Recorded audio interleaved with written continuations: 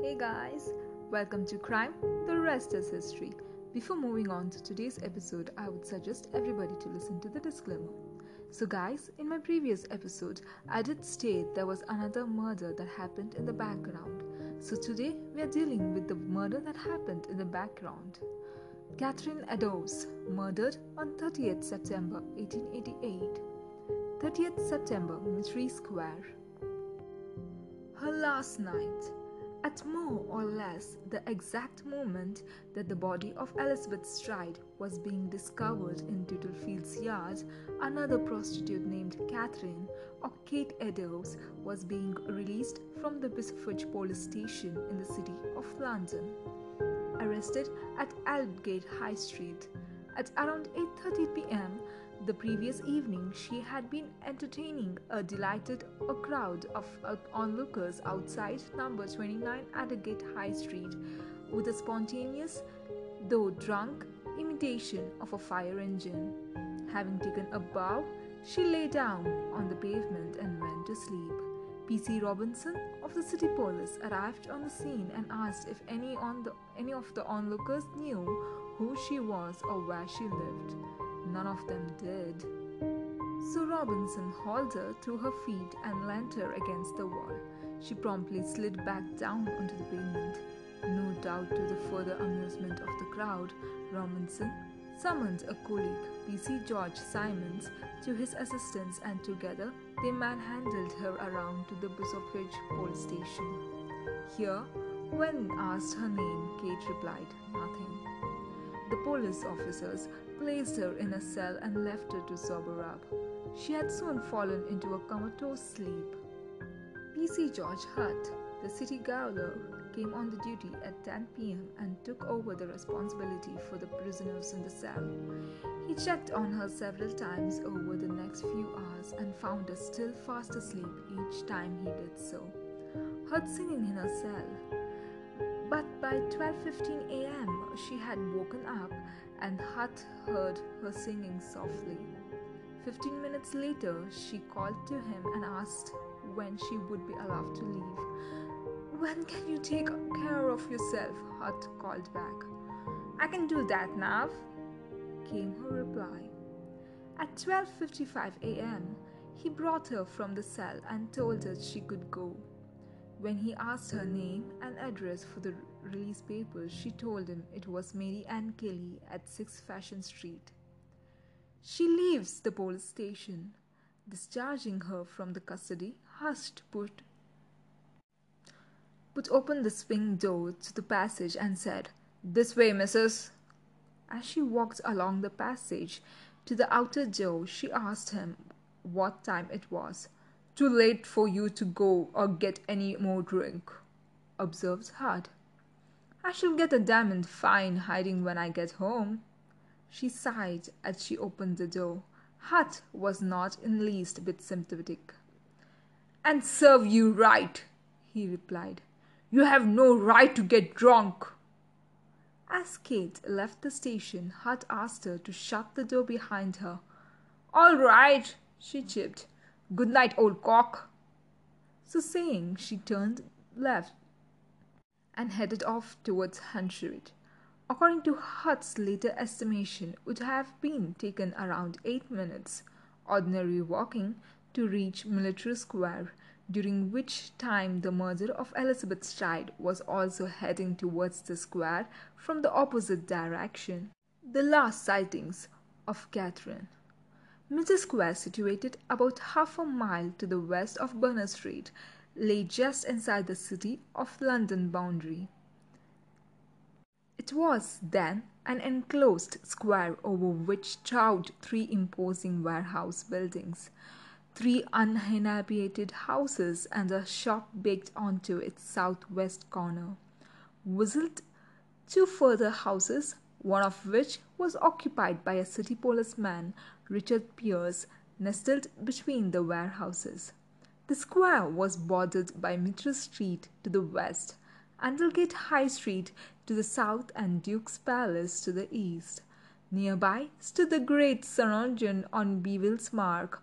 Whistled a stone throw away was the church of St. Botolph, behind which the south side of Aldgate High Street was lined with butchers' shops and slaughterhouses and was consequently known as Butchers' Row. There were three entrances into the square. A fairly wide one that came in from Mrs. Square, the narrower St. James Place, known locally as Orange Market, in the square's northeast corner, and the long, narrow church passage in the southeast corner that came in from the Duke's Place. P.C. Watkins passed through at 1:30 a.m. At 1:30 a.m., P.C. Watkins of the street police passed the southeast corner on a beat that brought him through Middle Square every 12 to 14 minutes. He had his lantern on and fixed his belt. He was later emphatic that the square had been quite deserted and that no one could have been hiding in the square without him seeing again. He left square and turned right towards Aldgate. Catherine seen with a man.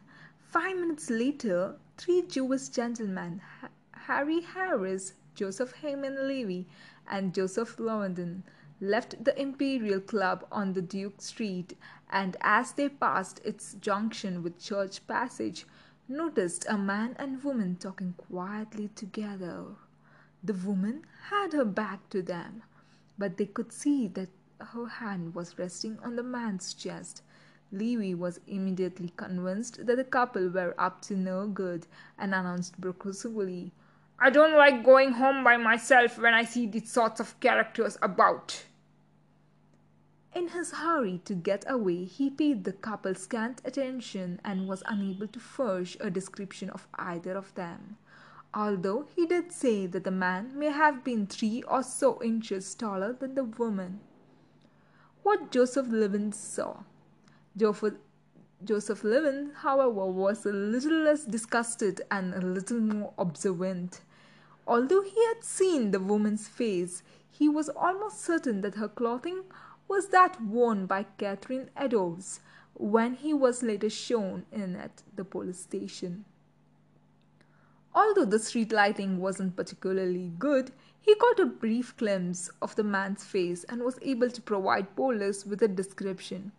He had an appearance of a sailor and was aged about 30.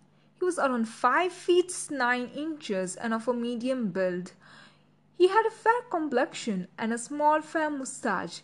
He sported a reddish handkerchief tied in a knot, wore a pepper and salt colored, loose-fitting jacket and had on a grey peaked cloth cap.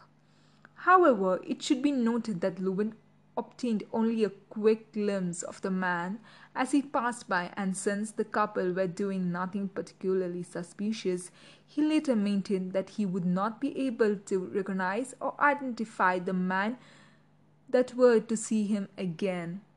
Since Catherine's body was discovered after 15 minutes later in Mrs. Square, a few steps away from where Levin saw the couple, and there is a high probability that the man he saw was just the murderer of Catherine Eddowes.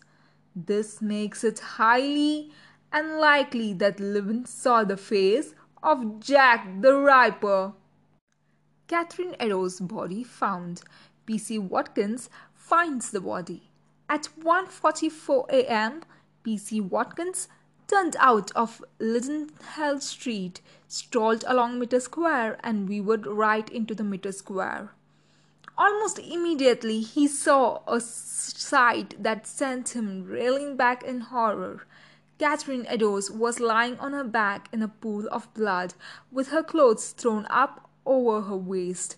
Racing across the square, Watkins burst into Kelly and Toggan's warehouse, where he knew retired policeman George Morris was working as a night watchman. "For God's sake, mate!" cried Watkins. "Come to my assistance. Here is another woman cut into pieces." Pausing to get his lamp, the night watchman followed Watkins to the square's southwest corner, took one look at the body, and raced off along Mitre Square towards Aldgate, blowing furiously on his whistle as he ran. Dr. Squiller examines the body. In Adelgate, he met P.C. James Harvey and P.C. Holland and brought them back to the square. Holland went immediately to fetch Dr. George William Squiller from his abode of nearby Drury Street. Dr. George William was at the scene by 1:55 a.m. and later told the inquest that the place where the murder had occurred was probably the darkest part of Mitre Square, although there had been certainly enough light for the miscreant to perpetrate the deed. Death, he said, would have been instantaneous once the murderer had cut the windpipe and the blood vessels. Significantly, he was of the opinion that the murderer possessed no great anatomical skill. In other words, he had only a basic knowledge of anatomy. And when asked by the coroner if he had have expected the murder to be precipitated with blood, replied, "Not necessarily." But at the scene of murder in the early hours of that morning, Dr. George William did little more than pronounce life existent and decided not to touch the body, preferring instead to await the arrival of the City Police Divisional Surgeon Dr. Frederick Gordon Brown. A search of the area, meanwhile, police officers were converging on the Mitre Square from all over the city.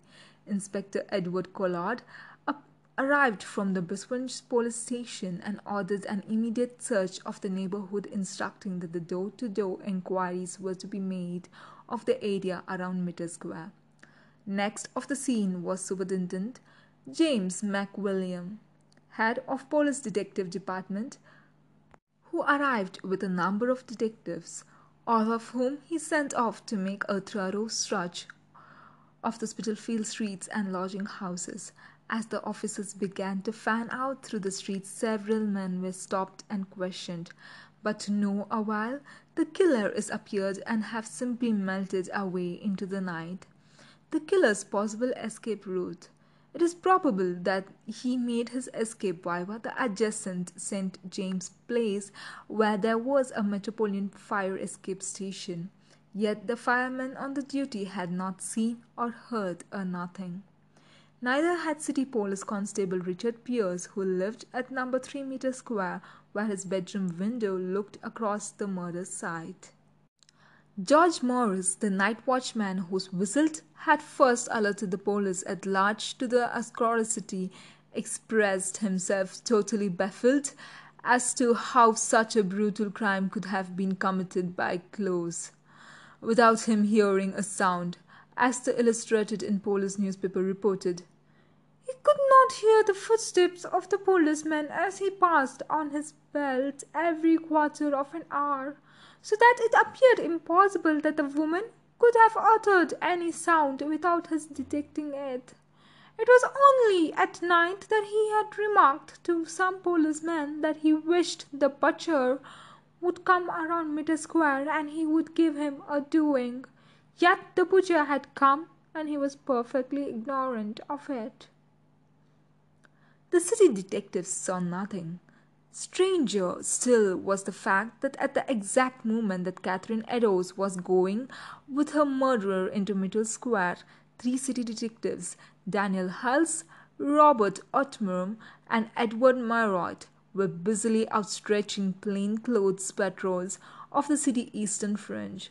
Yet the murderer had apparently managed to slip past them undetected and then had herded back into the streets of East End.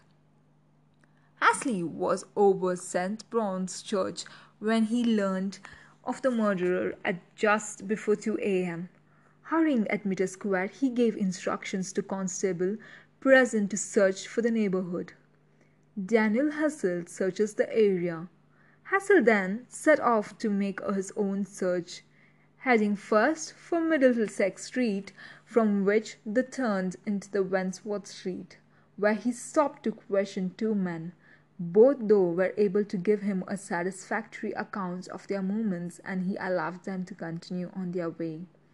He then passed by Gollaston Street at around 2:20 a.m., where he had noticed nothing untoward, and then he headed back to Mitre Square. Here he found that the body had been removed to the Golden Lane mortuary.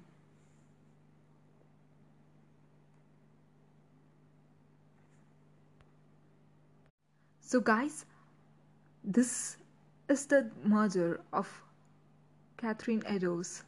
But there was a clue that has been found while having been murdered. A double murder at a simultaneously over there, that is of Elizabeth Stride and Catherine Eddowes. And what was the clue that was being found? So stay tuned for the clue in my upcoming episode. Until then, this is Crime, the Rest is History, and this is your host, Lavanya Zeus. Adios!